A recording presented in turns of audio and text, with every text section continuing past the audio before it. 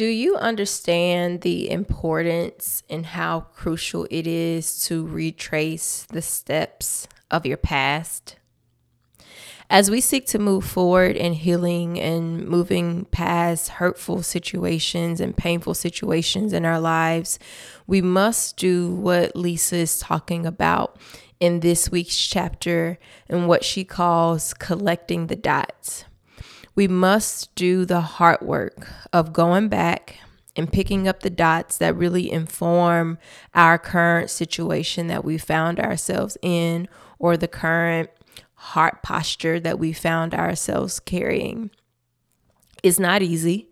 It can certainly be painful and it's absolutely necessary. This is what we're going to be diving into in today's episode as we chat about Chapter 5 of Forgiving What You Can't Forget by Lisa TerKeurst. We get a sneak peek into her own story, and through that, we're really helped and encouraged to use her story to write our own. So with that, let's dive in. Are you feeling like it's finally time to break free from trauma and the drama of a past relationship? Do you find yourself searching for scriptures and sermons for ways to heal from past pain and forgive those who gave it? Are you hoping that someday you'll finally have the clarity you need to move on with your life? Well, you have found the right place. In this podcast, you're going to find clarity, sis. You're going to gain confidence. You're going to find new strength. And that's all going to be done through scripture, tips, resources, and coaching so that you can start to live a more fulfilling life. Grab your journal, sis. Let's get to work.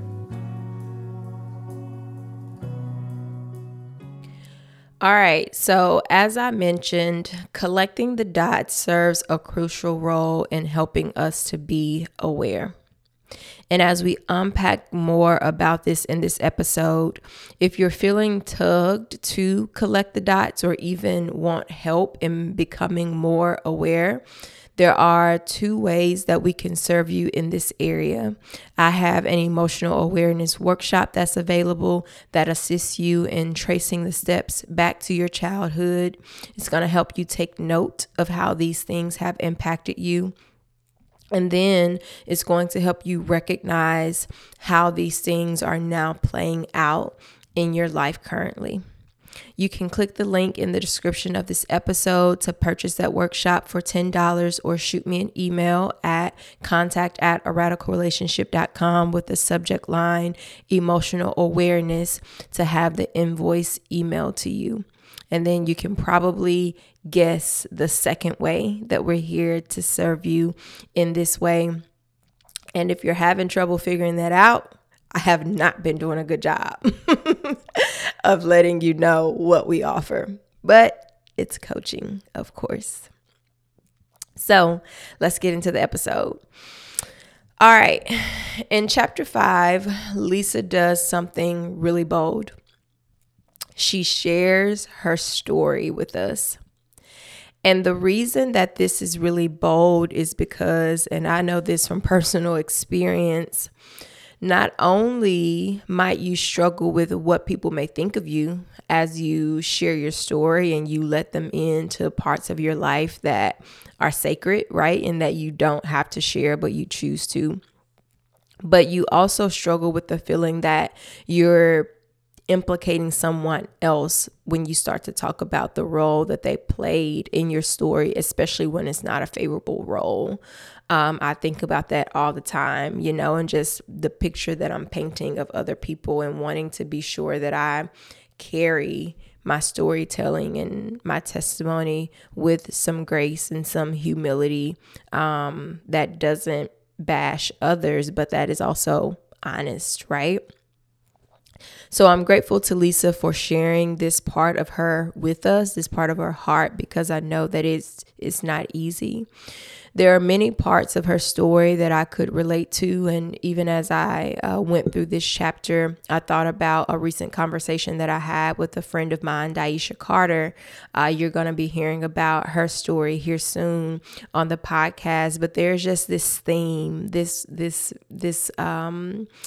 thread of how going back and really tracing your steps is so important and so crucial in healing and moving forward. So there were many parts, like I said, of Lisa's story that I could relate to. My mom also had me at a really young age and at a time in her life where she was still immature. My grandmother also played a huge role in raising me and raising many of my cousins because their moms also had them at young ages.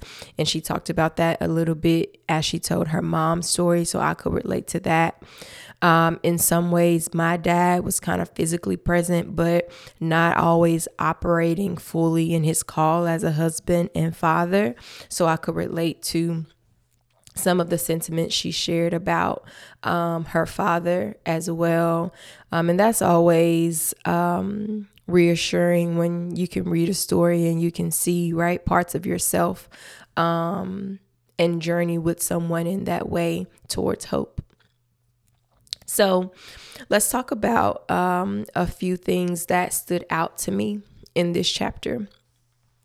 The very first thing that I wrote down as I started reading this chapter was, humans don't cure heart problems. God does. Thank you, Jesus. Humans don't cure heart problems. God does that. Lisa opened up the chapter by talking about how prior to Art, her ex-husband, she'd closed off her heart to men, but she kind of made an exception with Art. She mentioned, just sort of the mindset that she had about men and how they couldn't be trusted and how she wouldn't give up her heart. So while she may have thought, right, that she saw enough in Art for him to be trusted, the reality is that he's human. And even if he hadn't failed her in such a huge way with his infidelity, he still would have disappointed her one way or another. And if not him, somebody was still going to disappoint her one way or another. And she was still going to have to deal with this skewed heart posture that she had developed towards men and maybe towards people in general. So here are some things that I'd like to kind of draw out from her story that will hopefully encourage you to draw off of some of these as you consider writing out your own story. One of the first things that she started to talk about was her dynamic with her parents. So what was your dynamic with your parents? She talked about her relationship with her mom, which was really good insight, right? But she also talked about her mom's story. And I think that's so important because our parents' story inform how they parented us. And that helps us. It aids in us being able to gain understanding. Knowing our parents' story is part of us collecting the dots because it's history, right? It informs how we got here. I talk about my own relationship with my mom and the role of understanding and helping us navigate conflict in episode 28 of the podcast. If you'd like to go back and check that out and just hear a bit more about my own experience in this area. So understanding the dynamics with your parents and your parents' dynamic and their story, certainly crucial. The second thing that I wanted to point out is how she mentioned that her mom barely finished being a child herself. And so with that in mind, her mom wasn't fully equipped as she was raising her initially. And maybe many of us can relate to that. Like I said, I can certainly relate to that. My mom got pregnant with me at 15. She had me at 16. So she had a lot of learning to do herself as she was trying to learn how to parent a whole human And to some extent, that's always going to be true, you know, as you become a mom. A huge part of it is going to be just figuring it out, right? Regardless, but especially when you become a mom at a younger age and a more immature age, that's magnified. She mentioned that her dad wasn't very present in the first couple years of her life due to being deployed. And then later in life, she was sexually abused and she didn't feel protected by her dad. And in fact, she felt abandoned because he left their family. And that's a lot. That's a lot jam-packed. Absent fathers, whether they are absent physically, absent emotionally, or absent spiritually, that all plays a role. And so definitely consider, what that looked like in your own dynamic. And then not only was he absent during crucial years, but then when he was at least physically present and was presented with an opportunity to be able to protect her, she's been sexually abused and she's thinking like, man, when my dad comes into the knowledge of this, he's going to right this wrong. And I can only imagine the heartbreak of a little girl, right? Not being rescued by the one man in her life who has the responsibility for protecting her. That is just so heartbreaking. And I can clearly see how that would inform her view of men and cause her to shut off her heart to men and feel like they can't be trusted. And honestly, what purpose do you serve? Right? I can see that so clearly. And then the being sexually abused piece, like, ooh, that in and of itself is enough to just like cause some deep rooted issues that have to be overcome. Being sexually abused is not part of my story, but I know that is that's part of a story of so many women. And that's a huge thing to acknowledge and to focus on. For me, when I was doing a lot of healing work around moving on, I had to do some reconciliation around verbal abuse that I experienced, but never sexual abuse. But I say that to say that consider abuse that you experience in general. If that was physical abuse, if that was sexual abuse, if that was emotional abuse, if that was verbal abuse, abuse can, of course, take very different forms for people. And I know sometimes us growing up, being raised by Black women, and especially Black women that may have not come from healthy homes themselves, a lot of times they do talk crazy to you, right? Because it's all that they know. And being firm like that and being hard-hearted is all that they know. And a lot of times it's in an effort to make you better than they were. Honestly, a lot of times they are leading and they were parenting from a place of not just deficiency, but insecurity as they consider what they didn't accomplish in life. And that insecurity is now driving how they're parenting because they want so much more for their daughter. They can do it by bringing the hammer down, right? Which can be really destructive to us as the daughters. But again, it's also coming from a certain place with them. So going back to that point around tracing your parents' stories as well. That doesn't make it right, but it does help to inform and it does help us to understand. Let's see here. I also wanted to point out that a physical exit doesn't guarantee freedom. And I think that this is really important for us to grasp. On page 68, Lisa says, and I quote, "I left that playground for the last time more than 40 years ago. But to this day, I sometimes wonder if the playground has left me." Sometimes we think leaving a situation, a relationship, a marriage is the fix.